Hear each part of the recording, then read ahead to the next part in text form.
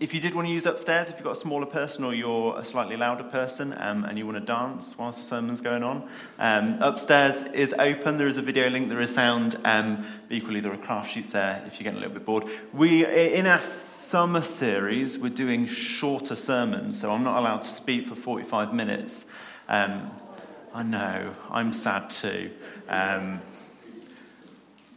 We're going to have some fun. And if you're a Disney expert, which I'm hoping some of you are, some confused faces, this sermon might make a bit more sense. But we're continuing on our series. This is our second week. We're looking at fruit that's good. I got told off for taking the mick out of bananas last week, so I need to apologise to anyone that likes bananas.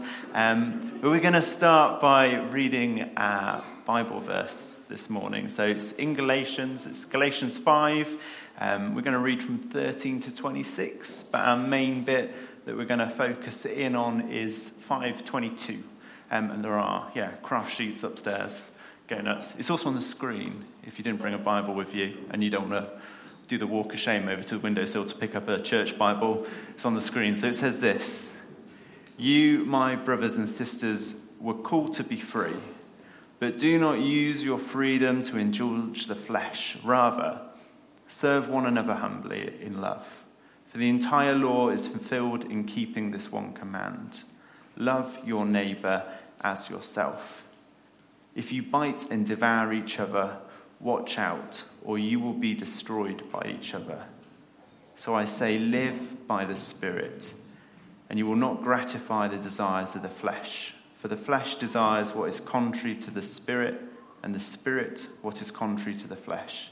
They are in conflict with each other, so that you are not to do whatever you want. But if you are led by the Spirit, you are not under the law. The acts of the flesh are obvious: sexual immorality, impurity, debauchery, idolatry, and witchcraft, hatred, discord, jealousy, fits of rage, selfish ambition, dissensions, factions, and envy, drunkenness, orgies, and the like. I warn you, as I did before, that those who live like this will not inherit the kingdom of God. But the fruit of the Spirit is love, joy, peace, forbearance, kindness, goodness, faithfulness, gentleness, and self-control. Such things there is no law. For those who belong to Christ Jesus have crucified the flesh with its passions and desires. Since we live by the Spirit, let us keep in step with the Spirit. Let us not become conceited, provoking, and envying of each other." Happy? Last week I asked people to put their hands up if they'd done any of the above. No one put their hand up. But we're just going to do a really quick overview of some of the background in terms of what it's saying in Galatians 5, because we did cover a good part of that last week, and then we're going to dig into joy. The main thing that Paul's the one that wrote this as a letter to the church in Galatians, the main thing he's emphasizing is, and if you take anything home from today, is that we are made free in Christ. Jesus is enough. And if you're a bit of a Bible expert and you've read your Old Testament and you've read your New Testament, you'll be familiar in the Old Testament, especially if you go into the first few books. There's a lot of laws and there's a lot of regulations around how we make sacrifices and how we make ourselves right before God. There's different grain offerings and different birds and bits of animals that you sprinkle on different bits of the altar depending on what thing you've done wrong. What Paul's saying in this is Jesus is enough. If you believe in Jesus, if you accept Jesus as your Lord and Saviour, you are made right in God. You are free in Christ, whatever you want to call it. That is the pinnacle. You've got it. Just by saying those words, you've got it. But then he goes on to say, in terms of what we want as people, accepting Jesus as Lord and being able to be right with God, that's fantastic. But we want more than that, hopefully, don't we? Do we? Maybe. We want to see God at work in our life. We want to see our neighbourhoods transformed. We want to see other people come to know God. And us accepting Jesus as Lord isn't quite enough to make that happen. And that's why we've got the Holy Spirit. And through loving God, through chasing after God, through the Holy Spirit at work in our life, we will see these things called fruit. Happy? So, we had a load of confusing summaries last week. There may have not been a capital letter on some deity. So, Lord has a capital L, but yeah, this is a summary of sort of backgroundy bit. Happy? Maybe. There was another thing last week that I sort of left you with. Quite intentionally, I wanted you to sort of mull this over and think about it. In terms of our approach where, I'm getting a little bit of an echo, Lukash, sorry. It might just be the fallbacks. Amazing. Should our intention be incarnation? And this is all about approach. And I had a really long conversation with Nigel about this week, so he's going to hear this all over again, which I'm sure he'll love. Except when we go into Galatians 5, what Paul asks us to do and what he talks about in terms of our process, in terms of receiving the fruits of the Spirit, is all about intention. Are we happy with that? It's all about how we approach God, what we're chasing after, where we're saying yes, what our main focus is, whatever you want to call it.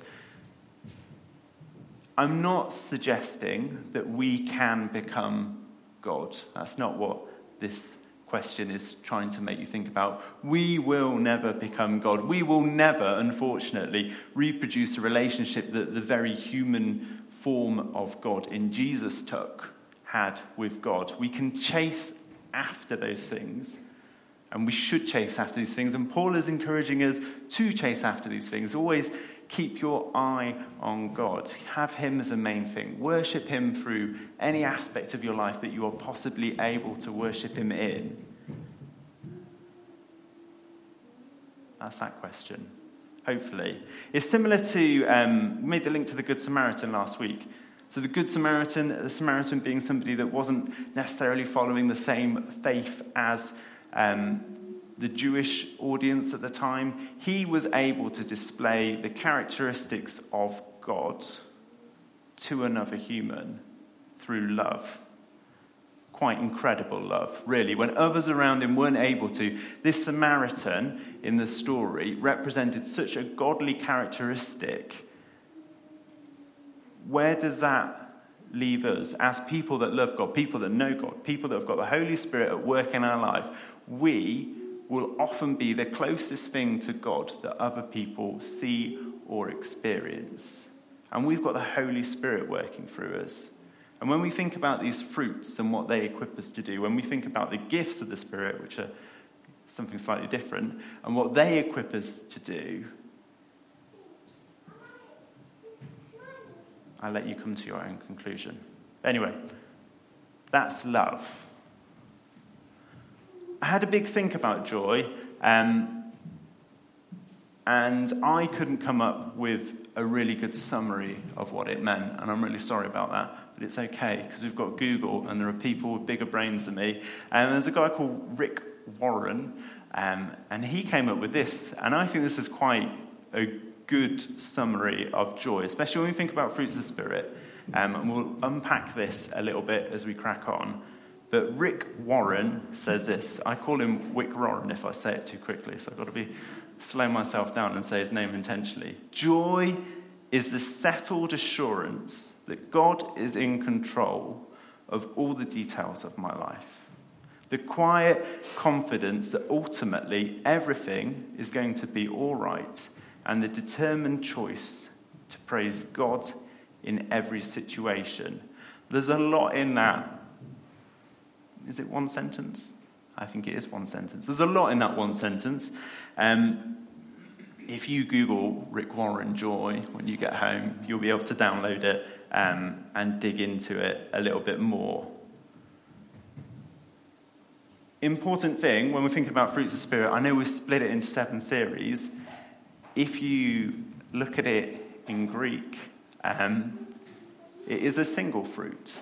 So it's not like the gifts of the Spirit, where we say, I might have the gift of hospitality. Unfortunately, if we're chasing after God, if we're asking the Holy Spirit to be at work in our lives, if we're saying we are going to have the fruits of the Spirit as people that love Jesus and have him at work in our lives, you can't, unfortunately, be like, well, I've got love, I've got, and then the other 7, and miss out joy. They come as a package. It is one fruit, as it's listed by Paul. So just a little nugget there. Also, joy, as we think about it, might be wrong. So it doesn't mean that you have to smile. Yay. Joy, or chara, means confidence, which might be a little bit more reassuring to some of us, maybe. And again, if we flick back to what Rick Warren was saying, joy is confidence. It's a confidence in knowing who we are because of Jesus, who we're supposed to be because of God at work in our life, who we can be, what we're able to do because of God. And I found it quite interesting. I might just be a little bit geeky.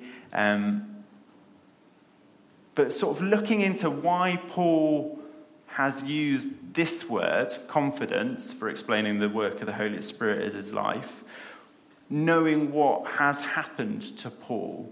So another time where Paul references joy is, it's here. There we go. It's in Philippians.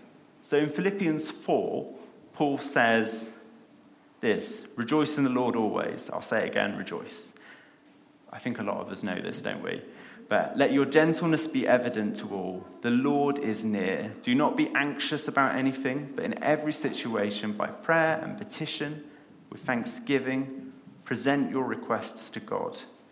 And the peace of God, which transcends all understanding, will guide your hearts and your minds in Christ Jesus. Finally, brothers and sisters, whatever is true, whatever is noble, whatever is right, whatever is pure, whatever is lovely, whatever is admirable, if anything is excellent or praiseworthy, think about such things. Whenever you've learned or received or heard from me or seen in me, put it into practice. Paul suggests in this that this joy, this confidence that we receive, and it's important to recognize that within the fruits of the Spirit. These aren't things that we work towards. It isn't another thing to add to your to-do list. I should be more joyful and kind and have more forbearance. These are things we receive from the Holy Spirit. They're not things that we specifically manufacture for ourselves. But when we think about Paul, and when he's writing this, and he's talking about this being an intentional, always there, sort of constantly going, sort of action or response or attitude, it's quite interesting. Does anyone know what happened to Paul at this point in Philippians, or where he wrote Philippians from? There's a couple of nods. It's like, we'll say it really quietly. Yeah, so he was in prison. You're all right. You can say it with confidence. So Paul was in prison, but the interesting way in which he got to prison was that he was shipwrecked before he got to prison. He was bitten by a snake before he got to prison. He was in house arrest for 2 years before he got to prison. And then he wrote a letter to a church that was struggling, saying, you need to always have joy. I'm not sure if I would have been there. I might have given up maybe after the snake. That might have been optimistic. I probably would have given up after the shipwreck.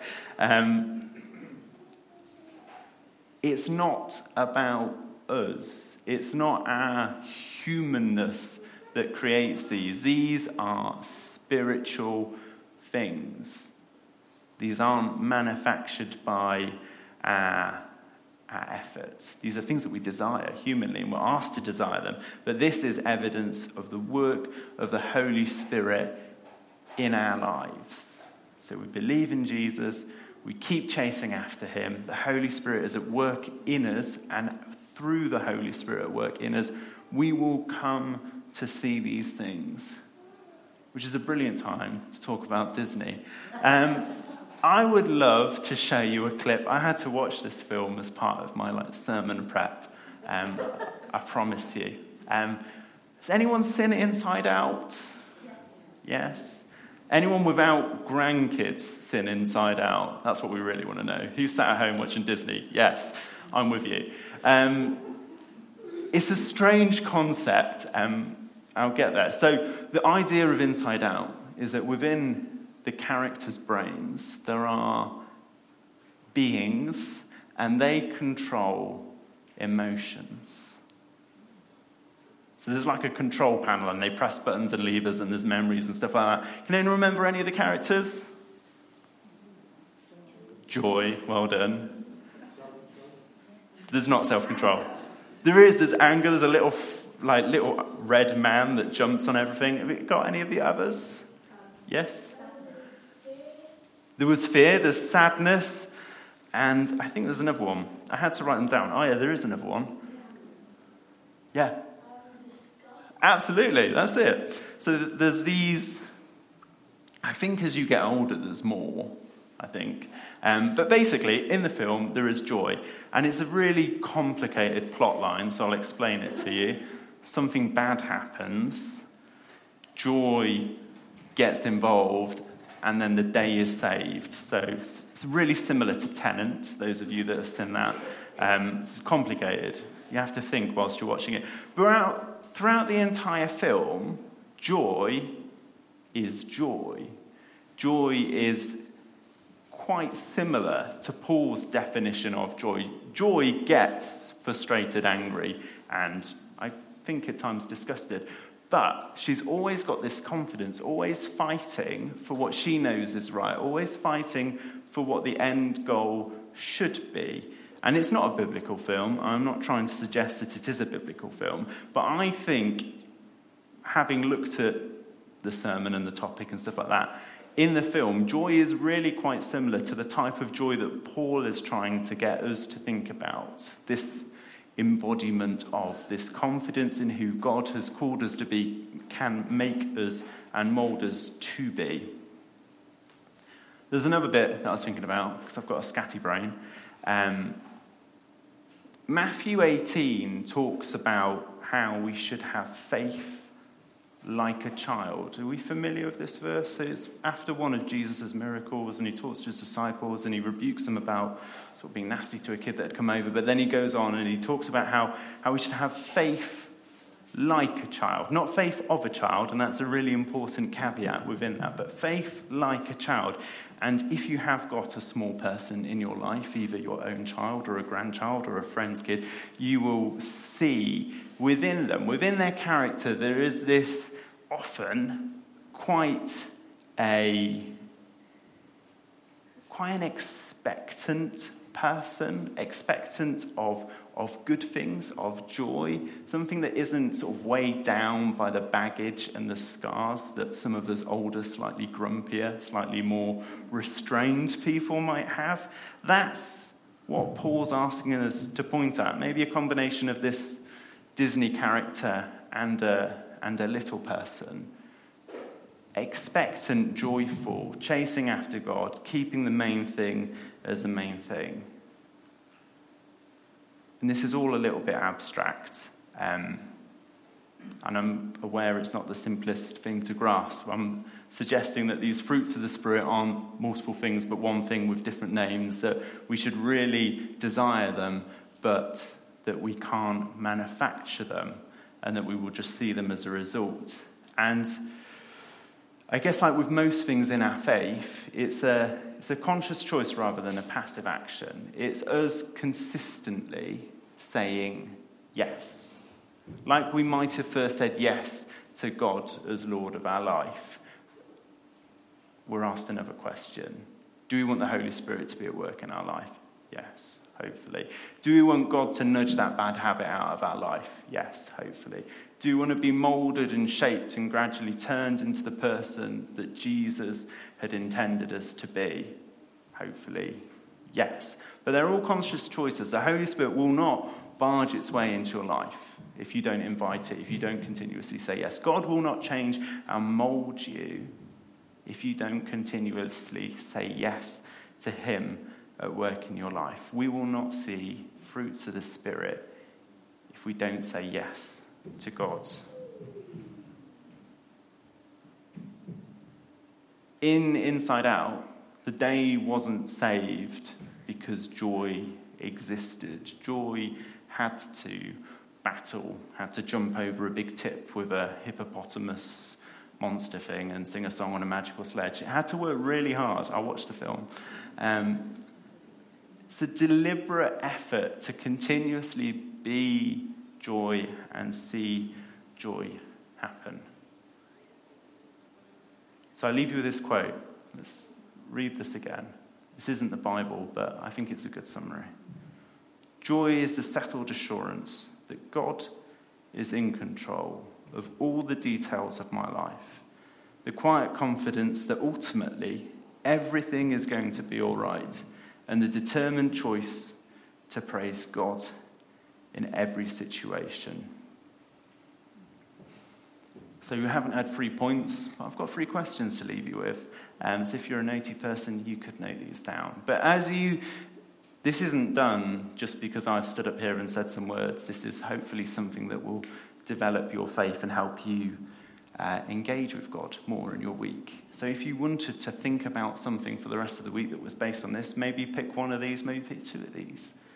But think about these. How determined are we, are you, am I, to praise God in every situation? How focused am I in putting God's plan above my own desires? And is my intention incarnation? We see the fruit of the Spirit by saying yes to God. We will become more like Jesus as we say yes to him more often. Should we pray? Lord, we thank you for the fruits of the Spirit. We thank you for joy. Thank you that we can be joyful in your presence, that we can have the confidence knowing that you've got us, that you are enough, that you love us, that you've got a plan for our lives. And we pray that we will say yes to that. Give us the confidence to say yes, to see all you've got planned for us, all you dreamt for us. Surround us by friends that will encourage us to chase after you. Surround us with testimonies of people that have maybe just gone that bit further than us to inspire us, but more than anything, help us to know you each day. Amen.